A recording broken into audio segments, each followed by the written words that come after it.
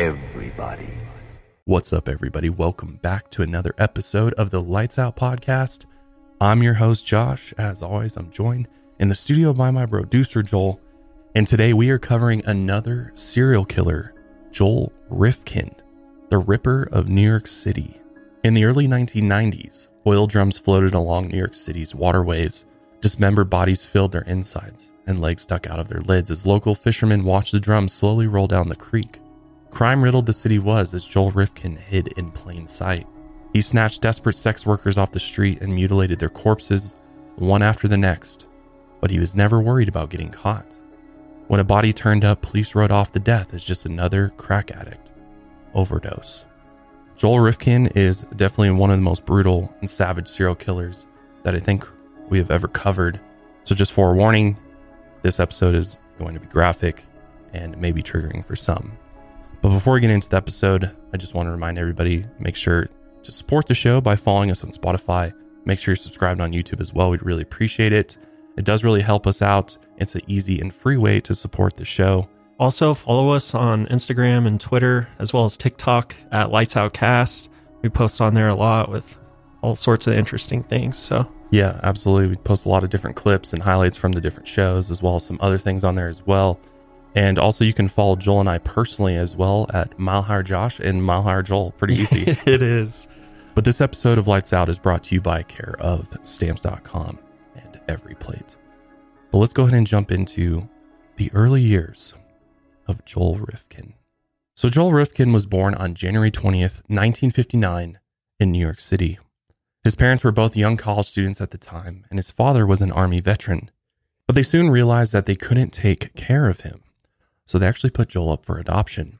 And on February 14, 1959, when he was only 3 weeks old, Joel was adopted by a middle-class couple living on Long Island.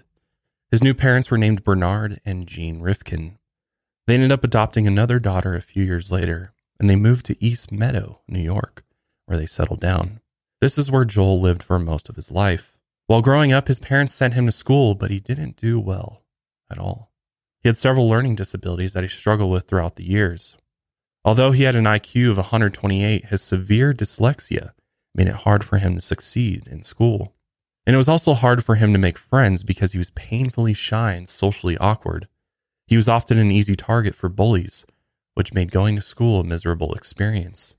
And despite struggling in school, he eventually graduated from East Meadow High School in 1977. Over the years, he slowly developed an interest in horticulture and photojournalism. And he went on to take college classes at several different community colleges and universities. He even became the photographer for the school's newspaper at State University of New York, but he ended up dropping out just before he got a degree. To make some money, he picked up a few odd jobs along the way. And although he was older now, Joel still struggled with his social problems. He hardly knew how to talk to people, and he was still painfully shy. He didn't know how to ask women out, so in his spare time he began picking up prostitutes. He realized it was one of the only ways he could form a social connection with someone. But his habit soon became an addiction, and he spent most of the money he made on picking up prostitutes in Manhattan's Lower East Side. During the 1980s, this was a neighborhood where prostitutes and drugs could be found on any street corner. And whenever Joel had some free time, he would drive down to the Lower East Side and pick up a lady to spend the night with him. He had built up his routine over the years, but his life quickly changed when Joel was 27. His father, Bernard, was diagnosed with prostate cancer, and 2 months after his diagnosis, his father committed suicide by overdosing on medication. This devastated Joel, to say the least. This was the first significant loss in his life, and it stuck with him forever. According to friends and family, Joel delivered a moving eulogy at his father's funeral, and afterward he fell into a dark depression that would only worsen over time. To cope with his depression, Joel continued seeking out prostitutes almost every night. Through the years, he had picked up hundreds of prostitutes, and in August of 1987, he made the mistake of soliciting sex from an undercover police officer, and she arrested him. Luckily for him, he was let go with a small fine to pay, and instead of scaring Joel away from the Lower East Side, his search for lust became even more devious. Night after night, he returned to the neighborhood and picked up prostitutes. After a small change of heart, he decided to go back to school at the State College of Technology in Farmingdale, New York. He enrolled in a 2-year horticulture program, and although he usually struggled with academics, he made straight A's for the first time in his life. In fact, 2 semesters in a row. He did so well in the program that they actually gave him an internship at the Planting Fields Arboretum in Oyster Bay, New York. It seemed like his direction in life was finally turning around, and on top of his success at school, he developed a crush on one of the other interns. Her name is unknown, but he shadowed her during the first several months of working there, and the more time he spent with her, the more he developed feelings for her. But there was just one major problem. Joel was still extremely shy and socially awkward. He had no idea how to ask her out, so he built an elaborate fantasy in his head. Even though she didn't feel the same way about him, Joel was completely lost in his fantasy crush. But as time passed, his fantasy crumbled. He didn't have the courage to tell her how he felt, and with all those feelings, emotions, and fantasies, it was finally too much. His feelings turned into anger and humiliation. His failure with women was too much, and he was ready to explode. In the back of his mind, he began having thoughts of violence and murder. Whenever he thought of a potential romance, gruesome thoughts were right around the corner. Rage began to consume him until he could only think of violence against women. And in March of 1989, his emotions finally detonated. One week, his mother left town for vacation, and Joel was left alone in the family house in East Meadow. He knew that now was the perfect time to release his rage. So he left the house one night around 10 o'clock p.m., and he cruised down to Manhattan's East Village. And that's where he found a young woman only known as Susie, working the streets. After he rolled down his window to talk to her, she promised she would have sex with him, but only if he stopped at a few places to purchase crack before going back to Long Island. Joel agreed. And when they got back to the family house, they headed into the living room where they had sex. After they finished, Susie begged Joel to take her out to find more drugs. And right as she asked him, he lost all control. Joel blew up with rage in the living room, and he grabbed a souvenir howitzer artillery shell from the mantel. Gripping it tightly in his hand, he smashed it over her head. A loud crack rang out as she fell to the ground, and he kept beating her over and over again. Blood flew across the family living room, and he only stopped when he got tired. As he stood up and looked down at her, he could see that Susie was still alive. So he reached down to try and move her, but she snapped at him. Her teeth clenched down on one of Joel's fingers, and she almost bit it off clean. But he managed to free his hand from her mouth just before she did. And this only enraged Joel even more. He wrapped his hands around her neck and squeezed as hard as he could, and he watched the life slowly drain out of her until he was sure she was dead. He then shoved her body into a large trash bag, and he cleaned up any signs of blood in the living room. Exhausted, he lay down on the couch and casually slept for a few hours, like nothing had happened. After waking up, he dragged Susie down to the basement, pulled her body out of the bag, and lifted her up onto the washer and dryer. He then grabbed an X-Acto knife from the basement workshop and cut into her flesh. He kept cutting and sawing until her body was in several pieces. He didn't want her to be identified, so he also cut off her fingertips and yanked her teeth out with pliers. And for good measure, he shoved her head into old paint. As her body sprawled across the table in several bloody pieces, he placed each body part into separate garbage bags and then stuffed them into the back of his mother's car. He then drove across the state line to New Jersey, where he dropped the head and legs in the woods near Hopewell. From there, he went back to Manhattan and threw the arms and torso into the East River. And as he discarded each part, all he could think of was killing again.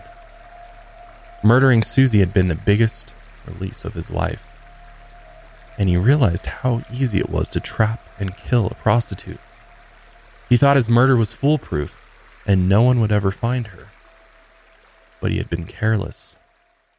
On March 5th, 1989, a few members of the Hopewell Valley Golf Club were out playing a round of golf near the woods, when one of the golfers accidentally sliced their shot into the woods near the 7th green.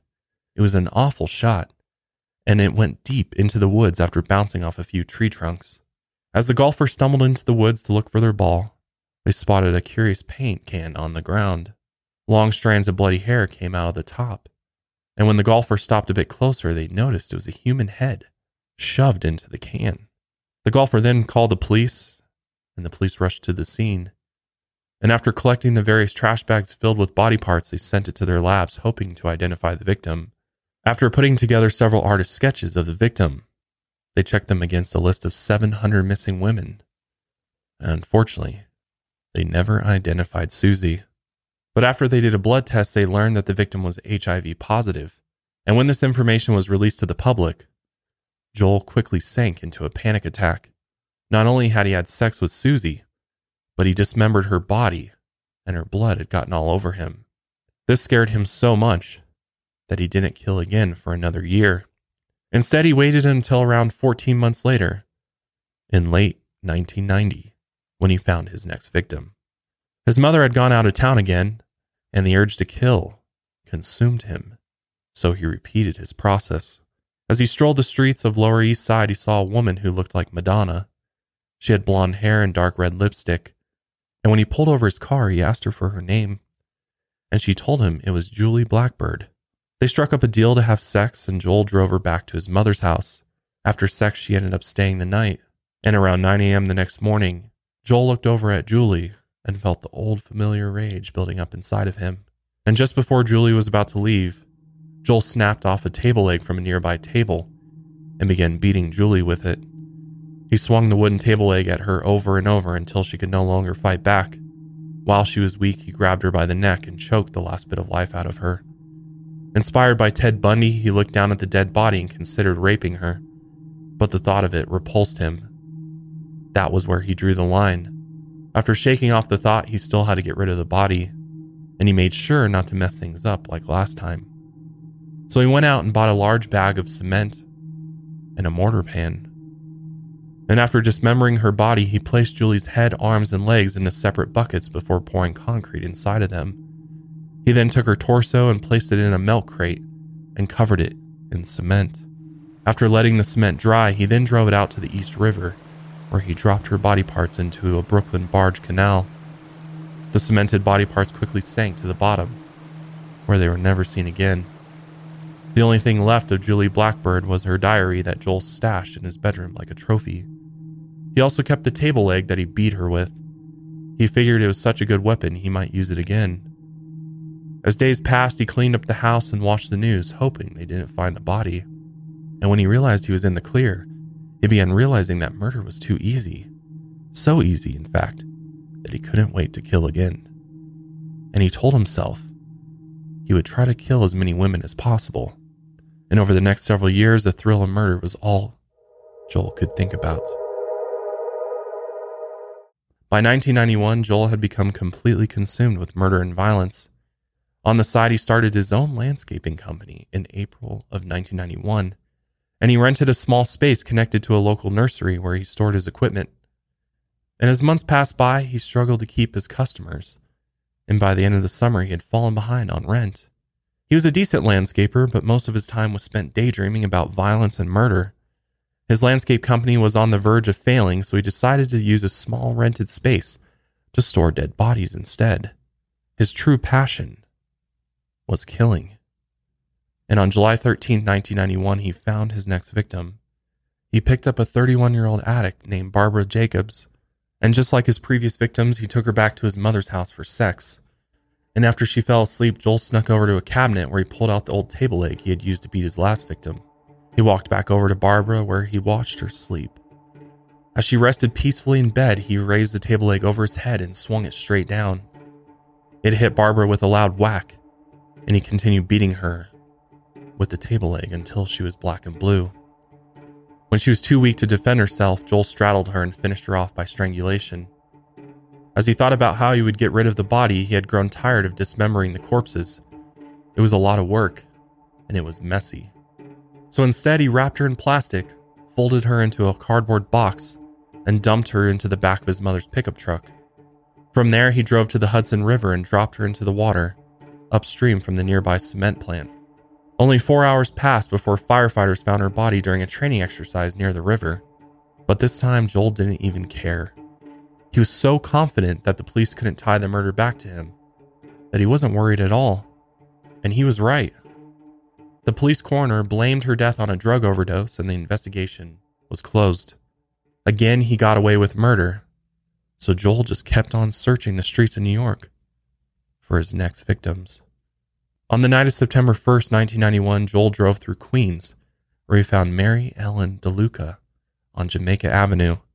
She was a 22-year-old island native, and she was looking for her next fix. After picking her up, Joel drove around until sunrise. They stopped at several different locations to pick up crack, and Joel ended up shelling out $150 that night. In the early morning, they wound up at a cheap motel. As Mary rifled through her packets of drugs, she complained that they didn't get enough. But Joel didn't care. He then coerced her into having sex with him. Mary rushed through it and complained the entire time, until Joel became so annoyed with her that he burst out and asked her if she wanted to die. Supposedly, Mary immediately said yes. They looked each other in the eyes, and Joel was a bit surprised by her response. But he put his hands around her neck and pressed her into the mattress. At first, he thought she was lying about wanting to die, but as he clenched his grip around her neck, she didn't resist. She did nothing and accepted her fate. She just lied there in bed until the oxygen was cut off from her brain and she slowly died. As strange as it was, Joel was happy to kill again. But as he looked over at the clock, it was the middle of the day. He had never had to get rid of a body in broad daylight before, so he thought about how he was going to carefully transport and get rid of the body. He remembered an old Hitchcock movie called Frenzy, where the murderer stuffs a body into an old trunk. So the movie inspired him to purchase a cheap steamer trunk and put Mary's body inside. He then dragged the trunk to his car and put it in the back. He then drove upstate to Orange County and left her body at a rest stop near West Point. Sometime later, Mary's mother reported her missing, but her body wasn't found until October 1st, 1991. She was found completely nude except for a bra, and she had no ID on her. Her body had been rotting there for almost a month, and the decomposition was so bad that the coroner couldn't determine a cause of death. Maggots had also infested her body, and she was completely unrecognizable. She was later buried in a cemetery plot without a name. And like most of Joel's victims, they were strangers to him. He barely even knew their names. He only knew them from their first and only encounter. But on another September night, he decided to return to a prostitute he had already met before. Her name was Yun Lee, a 31-year-old Korean native. Over the months, he had grown to like Yun Lee, and she was the second prostitute that night. As Lee went to work, Joel realized he couldn't perform, which made him feel completely humiliated. And as always, this humiliation grew into rage. On impulse, he threw a punch at Yun Lee as she fell to the floor, shocked. Without hesitating, he jumped on top of her and began strangling her.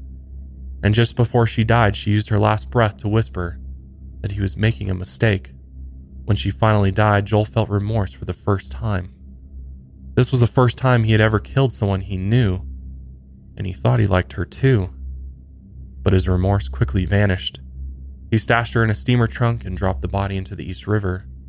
Yun Lee was found on September 23rd floating past Randall's Island, near the mouth of the Harlem River.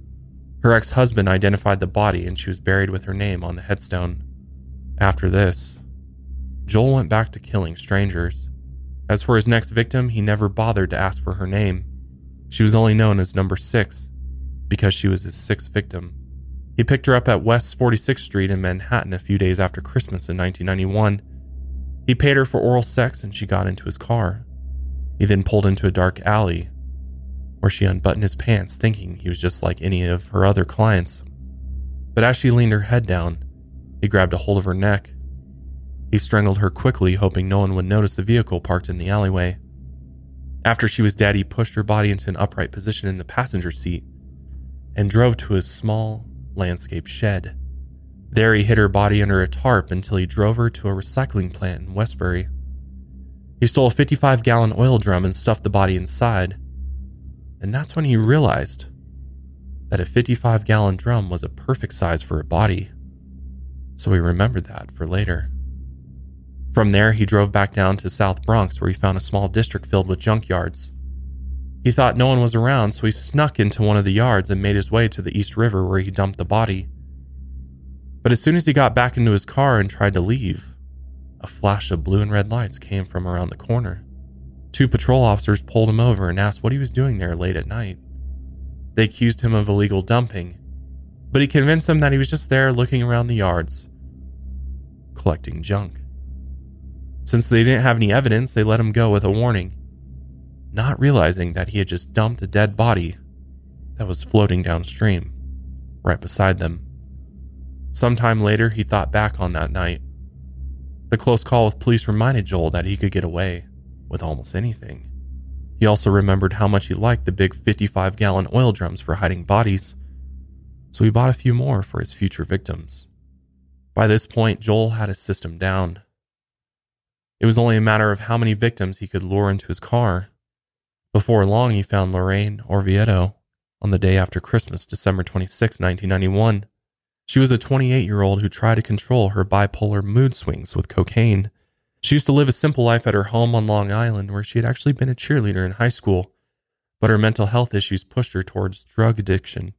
She didn't go home to spend the holidays with family. Instead, she worked the chilly streets in Bayshore. Joel picked her up and he parked his car near a schoolyard fence.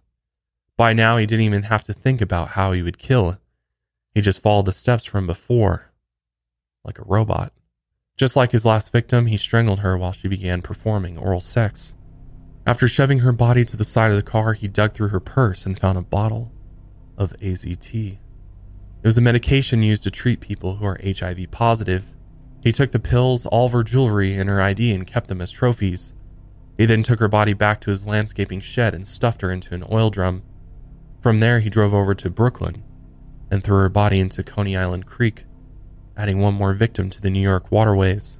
Lorraine's body wasn't found until July 11, 1992, almost 7 months after her death, and her family didn't file a missing persons report until September, 2 months after she had already been found.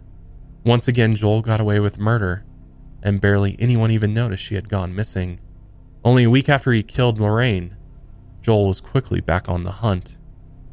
He found his next victim, 39-year-old Mary Ann Holloman, a prostitute who also sewed personal G-strings for her friends who were strippers. He picked her up on January 2nd, 1992, and by this time, Joel felt that the murders had become completely automatic. There was nothing personal about them, as he killed her the exact same way as his last few victims. He even drove her to the same place he killed Yun Lee, and he dumped her into the Coney Island Creek. Her body wasn't discovered until about 6 months later, after an anonymous caller reported a body floating in the water. She was found only 2 days before Lorraine. Normally, this would suggest a serial killer was on the loose, but New York police saw nearly 2,000 murders a year, and prostitutes were one of their lowest priorities, and Joel took full advantage of it. By his 9th victim, he had forgotten names, dates, and places. He only remembered her tattoos and how she fought for her life. He had forgotten most of the details because by this point he was brain dead, just an automatic killing machine. He dismembered her and crammed her body parts into his last oil drum, and he dropped the barrel into the Newtown Creek in Brooklyn. The barrel was later spotted by a fisherman floating down the creek with 1 foot sticking out of the barrel on May 13, 1992. When they conducted her autopsy, the report showed that she had a lot of cocaine in her system. So police detectives believe that she was just a drug mule and had accidentally died from drug-filled condoms bursting in her stomach, which wasn't true at all. In the end, the lies that police told only helped Joel murder more women. But after a slew of 9 murders, Joel had other problems he needed to solve. While he was busy killing, his landscaping business had failed, and his landlord said he was $700 behind in rent. So he decided to go back to school in the spring of 1992, and he enrolled in a few classes at Farmingdale State College. He hoped that his education would help him find better work while he picked up a job at a local liquor store, but his devious behavior always got in the way. He cut classes and missed work to focus more on his truck, rent porn videos, or cruise the streets looking for his next victim. Although he failed at his career, one thing he excelled at was the field of killing. On the weekend of Mother's Day 1992, Joel skipped work and headed down to First Avenue, where he picked up a 25-year-old crack addict, Iris Sanchez.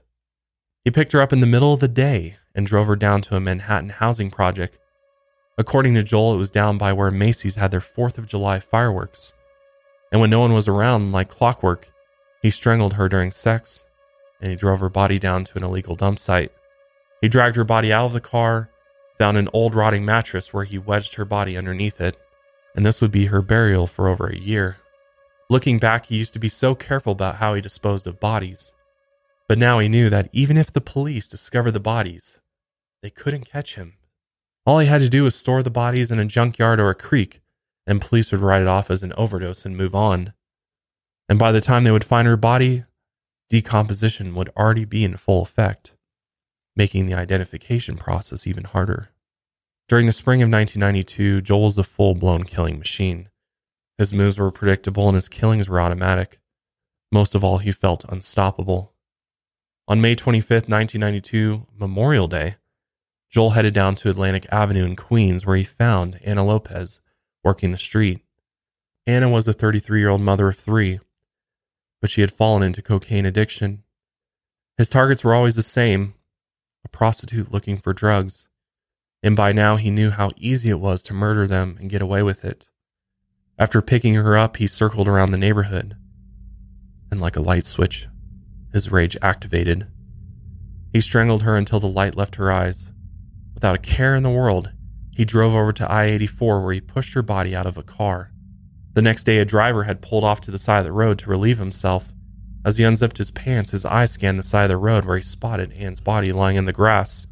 She was missing one earring, which Joel had taken the other and stashed it away with his trophy collection.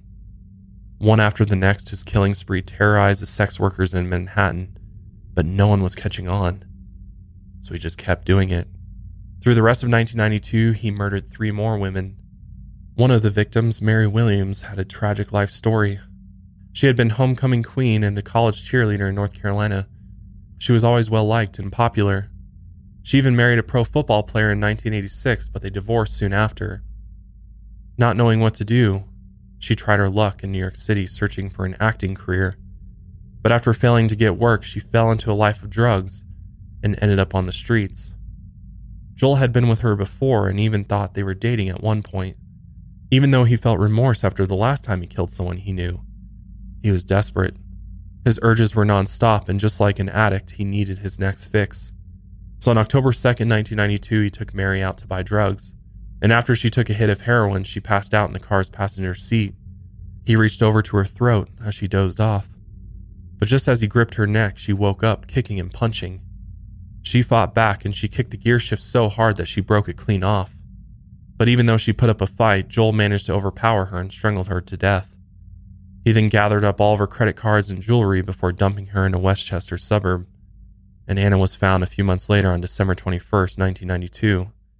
And like many of the others, police couldn't identify her, so her body filled another nameless grave in New York. And just as Joel thought it was too easy to get away with murder, he finally met his match. Jenny Soto was his last victim of 1992, and she fought back so hard that Joel wondered if he should keep on killing. He met Jenny Soto at 11 p.m. on November 16, 1992. She was a 23-year-old drug addict who had tried rehab countless times, but always turned back to hard drugs. Joel picked her up near the Williamsburg Bridge in Lower Manhattan, and he figured that she would be an easy kill like the others. After she got into the car, Joel tried to strangle her after they had sex, and she turned out to be the toughest one to kill. She kicked and punched Joel, and as he got his hands around her neck, she took her fingernails and dug them into Joel's face and neck. She clawed him so hard that she broke all 10 of her fingernails into his skin. Blood poured down his face and neck, but he fought through the pain.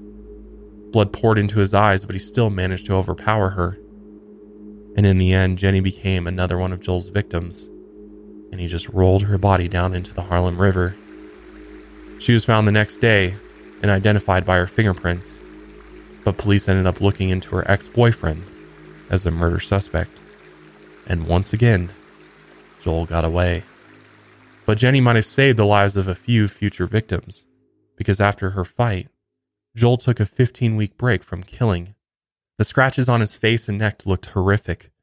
Jagged claw marks covered his cheeks and the sides of his neck, and he didn't want to explain how he got his wounds, so he decided to lay low for several months, and he wouldn't strike again until the end of February the following year. and he had no idea his demise was right around the corner. By June of 1993, Joel's rampage would come to an end, but not without one last violent killing spree. His last victim was like many other women who ended up on the street. Her name was Tiffany Bresciani. When she was younger, she left Louisiana and traveled to New York, hoping she could find work as an actor or a dancer. But instead, she got hooked on heroin and found work in a strip club. Soon enough, she began working as a prostitute in the streets of New York, and her fate would end in the hands of Joel Rifkin. On June 24th, 1993, Joel picked her up that night on Allen Street, and he drove her over to the New York Post parking lot. She was his fourth prostitute in 2 days, and he ended his bender with one more murder. Sometime around 5:30 a.m., he wrapped his fingers around his victim's throat one last time and strangled her to death.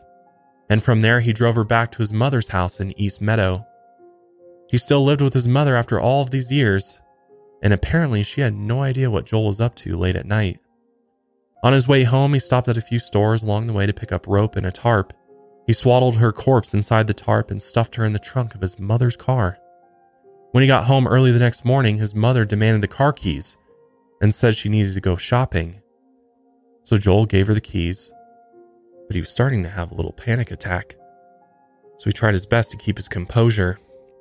Joel's mother ended up being gone for half an hour, but she came back and still had no idea that there was a corpse in her trunk. Joel then moved her body into the cluttered garage when the coast was clear and stuffed her in a wheelbarrow. For whatever reason, instead of getting rid of the body, he worked on his pickup truck for the next 3 days while the body wasted away in the garage. Some suspect he was so confident that he wouldn't get caught that there was no rush, or he didn't want to use his mother's car again. Or maybe he was in a fugue state and didn't realize what he was doing. Either way, this was the beginning of the end for Joel. For 3 days, the summer heat made the corpse in his garage stink, so he knew he had to get rid of the body soon. So he loaded the body into the back of his pickup truck and drove up to Melville's Republic Airport, about 15 miles north of his house. But on his way there, 2 state troopers noticed that he had no rear license plate on his truck, so they pulled him over. When they got up to his vehicle, Joel had a nervous look on his face, and when the troopers looked into the back of his truck bed, they saw the decomposing body of a woman loosely wrapped inside a tarp, and with no hesitation, they arrested Joel. And because of this traffic stop, Joel's killing spree had finally come to an end. After taking him back to the police station, homicide detectives interrogated Joel around 8:25 a.m. on June 28, 1993. The interrogation lasted 8 hours, but the sessions were never recorded. What actually happened during the interrogation is still a mystery. Joel later complained that he had actually asked for a lawyer several times, but he was always refused. The written transcript of the interrogation was reconstructed from the homicide detective's memory, and they claimed that they offered him a lawyer, but he refused. But by the end of the interrogation session, Joel had described and confessed to all 17 murders in detail, all without having a lawyer present. He wrote down all the names of the victims that he could remember, and even sketched maps of the areas where he dumped the bodies. And then he decided to play a numbers game with me. And we asked him, like, how many have you done, 100 or so? And he said, no, I did not do it 100 times. And I came out with more than one, less than 20. And going through different numbers, he said 17. He gave us the number 17. I think they were very surprised. Finally, just, hand me a map and a couple of pens and, I'll draw you pictures. So I did. When he told his stories about what had happened to each of his victims, he was completely cold and detached.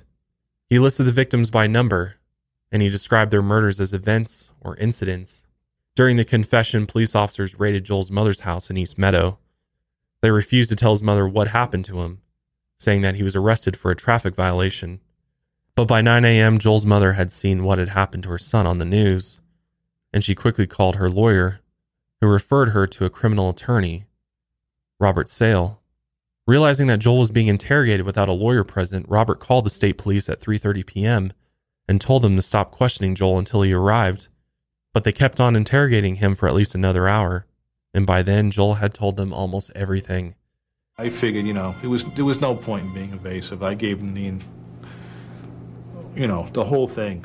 They were wearing me down. It was already getting into afternoon. I'm tired. It's just, didn't sleep the night before. They're very good at what they do. They know how to bring you to the edge and then take you back and then bring you back to the edge again. His memory wasn't perfect, but he led police to where several of the bodies were stashed. After his confession, Joel was arraigned on July 15th, 1993, and he pleaded not guilty. I'm not guilty. He ended up firing his lawyer and hired 2 new ones, trying to get rid of his first confession. And he claimed that police didn't have probable cause to search his truck in the first place. The assistant district attorney offered Joel a deal, 46 years to life for all 17 murders, but only if Joel pleaded guilty. Joel declined this offer. He hoped that he could claim insanity and be acquitted of all of his crimes.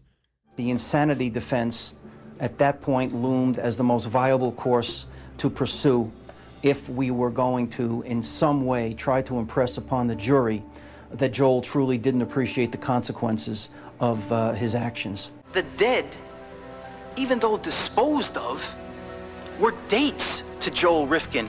His mind never drew the connection between what was real, what was fantasy, what was life, what was death. What I have done can never be forgiven, but I ask you to believe me when I tell you that I will never understand the part of me that caused me to do these terrible things to your children. Not only will I go to my death reliving these horrors, but I will go there never knowing why I did them at all.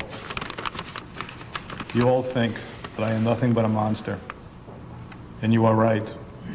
Part of me must be. But during his first trial, the assistant DA claimed that he was trying to abuse the concept of mental health. He knew when he killed Tiffany Bresciani that he was a serial killer. He knew it. He was studying it. He was reading about it. He had articles on Jeffrey Dahmer and Arthur Shawcross and others in his room. And he was doing it to satisfy his own sexual perversions. And after several psychologists and doctors testified, they agreed that Joel was sick, but not insane. He was pathological and he knew exactly what he was doing. In the end, he was found guilty of 9 counts of second-degree murder and sentenced to 203 years to life in prison. You have been found to have knowingly committed the most heinous act one can commit against a fellow human being, the taking of a life. You, Joel Rifkin, are hereby sentenced to an indeterminate term of imprisonment with a minimum of 25 years and a maximum of your natural lifetime. The judge told spectators that if reincarnation was real, he wished Joel would spend his second life in prison. Mr. Rifkin, in case there is such a thing as reincarnation, I want to be sure that you spend your second life in prison also. If by some miracle he lives long enough, Joel would be eligible for parole in the year 2197. Joel Rifkin spent his first few months of his sentence in Attica Correctional Facility, constantly bullied by fellow inmates. To him, it was high school all over again. His social awkwardness made it impossible for him to make friends, and the other inmates made him a punching bag. And after news stations began spreading the rumor that he was an AIDS carrier, the violence against him escalated. And after getting beaten up so many times, prison administrators eventually moved him into involuntary protective custody, where he spent 23 hours a day in his cell. In his free time, he read books and magazines, and he was taken to court by the families of his victims. He also picked up sketching and painting as hobbies, and in April 1998, he made the news again. His prison artwork went up for sale as part of a program to compensate victims. 50% of the sales went to New York's Crime Victims Board, and the other half went straight to his pockets. He had 20 paintings and sketches for sale. Many of them depicted wildlife and flowers, but one called Guardian's Failure showed a bare foot with the corner's toe tag around it and an angel weeping in the corner. After making headlines, Joel made the news again 1 year later. He used his popularity to propose a plan for a shelter that would house prostitutes. It would have also included drug treatment, counseling, medical care, and job training. He named it Ohola House, which was the Hebrew word for sanctuary. He told the media that he wanted to pay back his debt to society. Some people praised him for this idea, including his prosecutor, but others thought it was a terrible idea, especially because of his motivation room inside of the shelter. Joel wanted a place where the prostitutes would be scared straight. They'd be shown pictures of prostitutes who were murdered on the job. He hoped that the grotesque violence would turn them away from a life of sex work. In the end, the shelter was only a pipe dream, though, and many thought it was just a publicity stunt. Joel was kept in solitary confinement, and they eventually transferred him to the Clinton Correctional Facility 350 miles north of Manhattan. They call this the Siberia of New York prisons since it's isolated in the snowy Adirondack Mountains. Joel and more than 200 other inmates at the facility were not allowed into the general prison population. And after several years in prison, on December 14, 2001, Joel lost the appeal for his conviction, and at 63 years old, he is still kept there to this day. Joel Rifkin's murders were obviously heartless, and they were automatic. He killed women like it was just another part of his daily life, and his victims were the lowest priority for police. If it weren't for his lack of a license plate on his truck, Joel might have kept on killing for the rest of his natural life and actually gotten away with it. The honest answer is I don't know. I don't know if I was released if I'd ever kill again. I might. While bodies floated down the city's rivers and creeks, police were crushed under the weight of 2,000 New York City murders a year, along with their own incompetence. They lied and reported that many of the women died from a drug overdose rather than realizing that they had a serial killer on the loose. And as the bodies piled up, Joel Rifkin became one of the most notorious serial killers New York has ever seen. After 17 murders, he was only convicted of 9, and the body of Julie Blackbird has never been recovered. Her remains are still encased in cement, scattered along the bottom of the East River and the Brooklyn Barge Canal. And who knows how many other forgotten bodies line the bottom of New York's waterways. I gotta say, throughout this whole episode, that was very weird to be calling a serial killer Joel. I know. There's just hearing hearing my own name, it's just something weird and strange about it. Yeah, it's, oh man. And I'm not even surprised there was a serial killer named Joel, because I feel like Joel's a pretty unique name out there. Yeah, you don't hear a lot of Joels. Yeah, you don't really meet too many Joels out there. Yeah. So. Yeah, I mean, there's so many similarities between Joel Rifkin and other serial killers out there, like Willie Pickton. Definitely. I mean, always seemingly targeting those that society and police especially just don't seem to care about. Yeah, and I see a lot of similarity in their upbringing with how they were the socially awkward and shy and just couldn't connect with people, and especially women too. Like they just don't have that ability to create a healthy, natural relationship. Right. You know, obviously in a lot of cases it has to do with trauma and things like that happen in their family life growing up. And I think Joel's father's suicide was a big sort of turning point for him in his life, and obviously sent him into depression, and he never really quite dug himself out of it. So in order to sort of bring himself out of his depression, he turned to killing as a way to provide him that excitement and sort of lifeline to his life, and the absolute worst one you could choose. Right. So why do you think police wrote off so many of the deaths as drug overdoses? This is the hardest thing to really wrap your head around, and especially looking at serial killer cases from the 80s, 70s, 80s, 90s even. It just seems like police were majorly incompetent in their investigation skills, for one. And obviously, New York was going through a period of a spike in murders.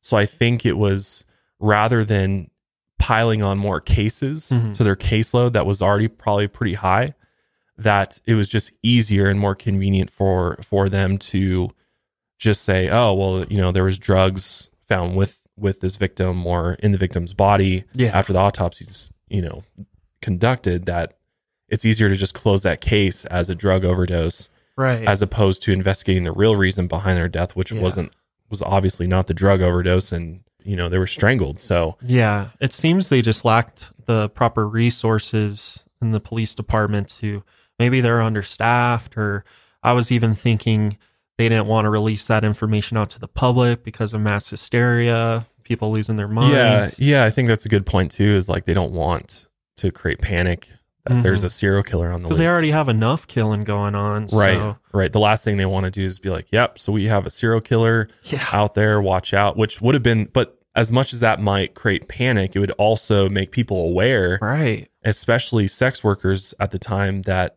had no idea that there's this predator out there that could be any guy that's coming up to them, you know, on the streets, and at least would have made them aware that maybe they should be more careful or watch out. But I mean, it's just, I really think that if he hadn't gotten pulled over that day in his truck, which I'm like, dude, you spent all this time fixing up your truck, you didn't even bother to look to see if you had a license plate on the back. Like, I mean, thank God that he was stupid enough to transport a body with no license plate, and, you know, the state police pulled him over. Yeah. But I think, honestly, if he had put that license, you know, he had never been pulled over that day, that he probably would have went on and maybe murdered another 20, 30 women, or even more. I mean, who knows? The body count could have gotten extremely high, because it seemed like there was just no action being taken by police at all. Like, they just were literally, because he was picking, you know, women that were sex workers that were also had, you know, addiction problems to kill, that could have just went on forever, potentially. Yeah, he definitely got overconfident, and then towards the end just got careless. And I mean, we've seen that with other serial killers too, is that's their downfall, is they just got careless. They get too cocky and confident. They think that they're smarter than police, and they make one stupid mistake. And then I think in the back of his mind, he was thinking, well, once I get caught, then I'm just going to tell them everything so I get credit for everything that I've done. As opposed to just going to prison for one murder, for an example, they can convict him on. He wants for his ego to claim them all. Totally. Serial killers become this monster, and with that, this evil ego takes shape and just grows over time. And they feel powerful because for the first time in their life, killing has given them this sense of power and authority that they never had before. I mean, being bullied and all these things eats away at you over time. And so to feel like, you know, I had power over these women, and, you know, I basically took their lives and ultimately were their fate, that it's just, there's something about it that is addicting, and he just wants more and more of it. And you see that with almost every single serial killer, is that the more that they do, the more cocky and egotistical they get, and thinking that they're never going to get caught. I mean, just like Ted Bundy, just like Willie Pickton. I mean, they just, and I think also it's just police at the time. I mean, we know this happened with LAPD and in New York, especially the big cities, is that there is a total, you know, like bias against sex workers and just people, minority groups, basically. Yeah, they just seemed like they looked at them like lowlifes, and that they didn't matter. Almost like they were trash, and the city was better off not having them there. So it's just rather so twisted. And rather than doing anything about it, they're just like, oh, you know, write it off as a drug overdose death and move on. Right. I think ultimately Joel got the punishment he deserved. I mean, 203 years. He's never going to get out of prison. He's going to die in prison, and it sounds like it's been a pretty rough time for him in there. Good. Yeah, seriously. I mean, honestly, I'm like, just why keep him in? I mean, it's always a debate. Is it worse for him to be in solitary confinement, 23 hours a day in a cell, or is it worse to be in general population?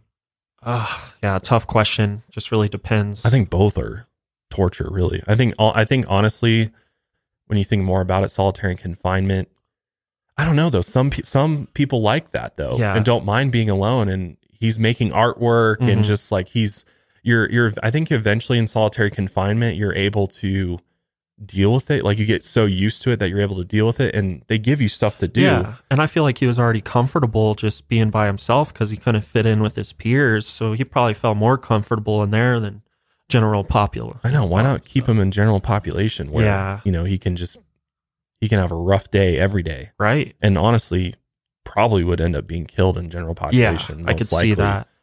I mean, But I just found it like whack that he was selling his artwork and then donating that money. Yeah, the fact that they're letting him do that, I'm like, what? I don't think as a serial killer, I don't think you get a chance to redeem yourself. No.